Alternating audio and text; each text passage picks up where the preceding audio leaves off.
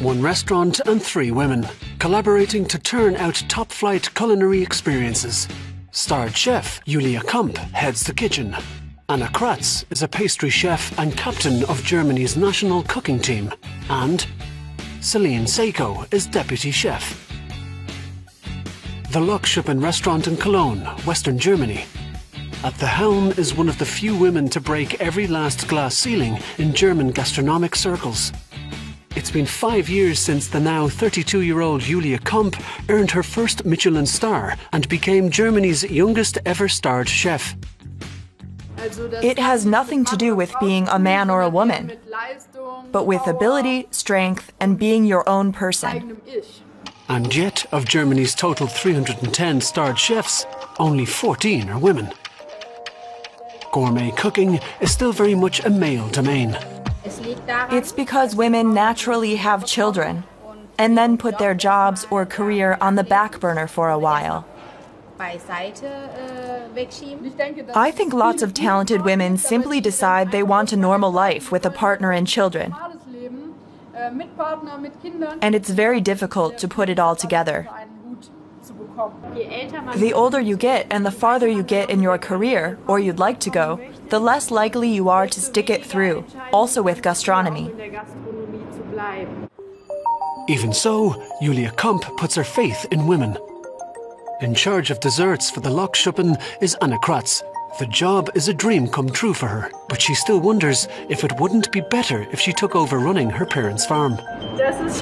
It's a really difficult question for me.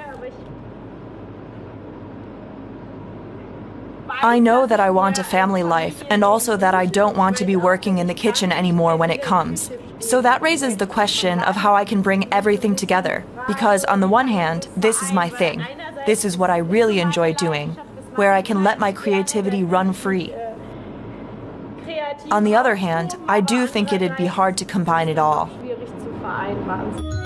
The working atmosphere in the kitchen can also be challenging. The general tone isn't always friendly, even if it's nothing personal, but purely work-related. I've always been lucky in that regard. I've never worked in a kitchen where it got really bad. But kitchens like that do exist, and I know of some where girls, in particular, often don't have a very nice day at work in their kitchens. So these 3 women take care to keep the tone civil and stay attentive to one another's needs. Julia Komp and Celine Seiko have been friends since their training, and they like to travel with Anna Kratz. So, in 2019, Julia Komp embarked upon a culinary world tour. For 1 year, she worked in kitchens all around the globe. I was very pleased to see that, especially in Asia, you find many women in the kitchen. Sometimes it was really 50-50, men and women. Or in a restaurant, there might even be more women than men. That's something very special, and it made me happy to see. Her experiences made a deep impression. Unfamiliar spices and ingredients have inspired her to create new dishes and a new cookbook. Even to do the pictures, the top chef picked a woman, photographer Melanie Bauer. As a mother to a little daughter, Melanie too has to balance family and profession on a daily basis. Julia arranges a dish and it works, as it stands. And a man might have less playful arrangements, more rough, if you will. So I'm glad Julia's plates aren't like that. But can you really taste the difference between a dish prepared by a woman and one fixed by a man? No. There are men who can cook fantastic and enchanting dishes, just as there are women who do. But I do think you can make out a feminine touch in the dishes. I've heard myself that our cuisine tends to be pretty feminine. But she's not out to dispense with men on her team completely.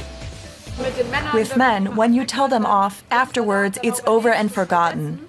But women might take it to heart. They take things more personally. That's why an even balance of men and women is the best solution for a larger team.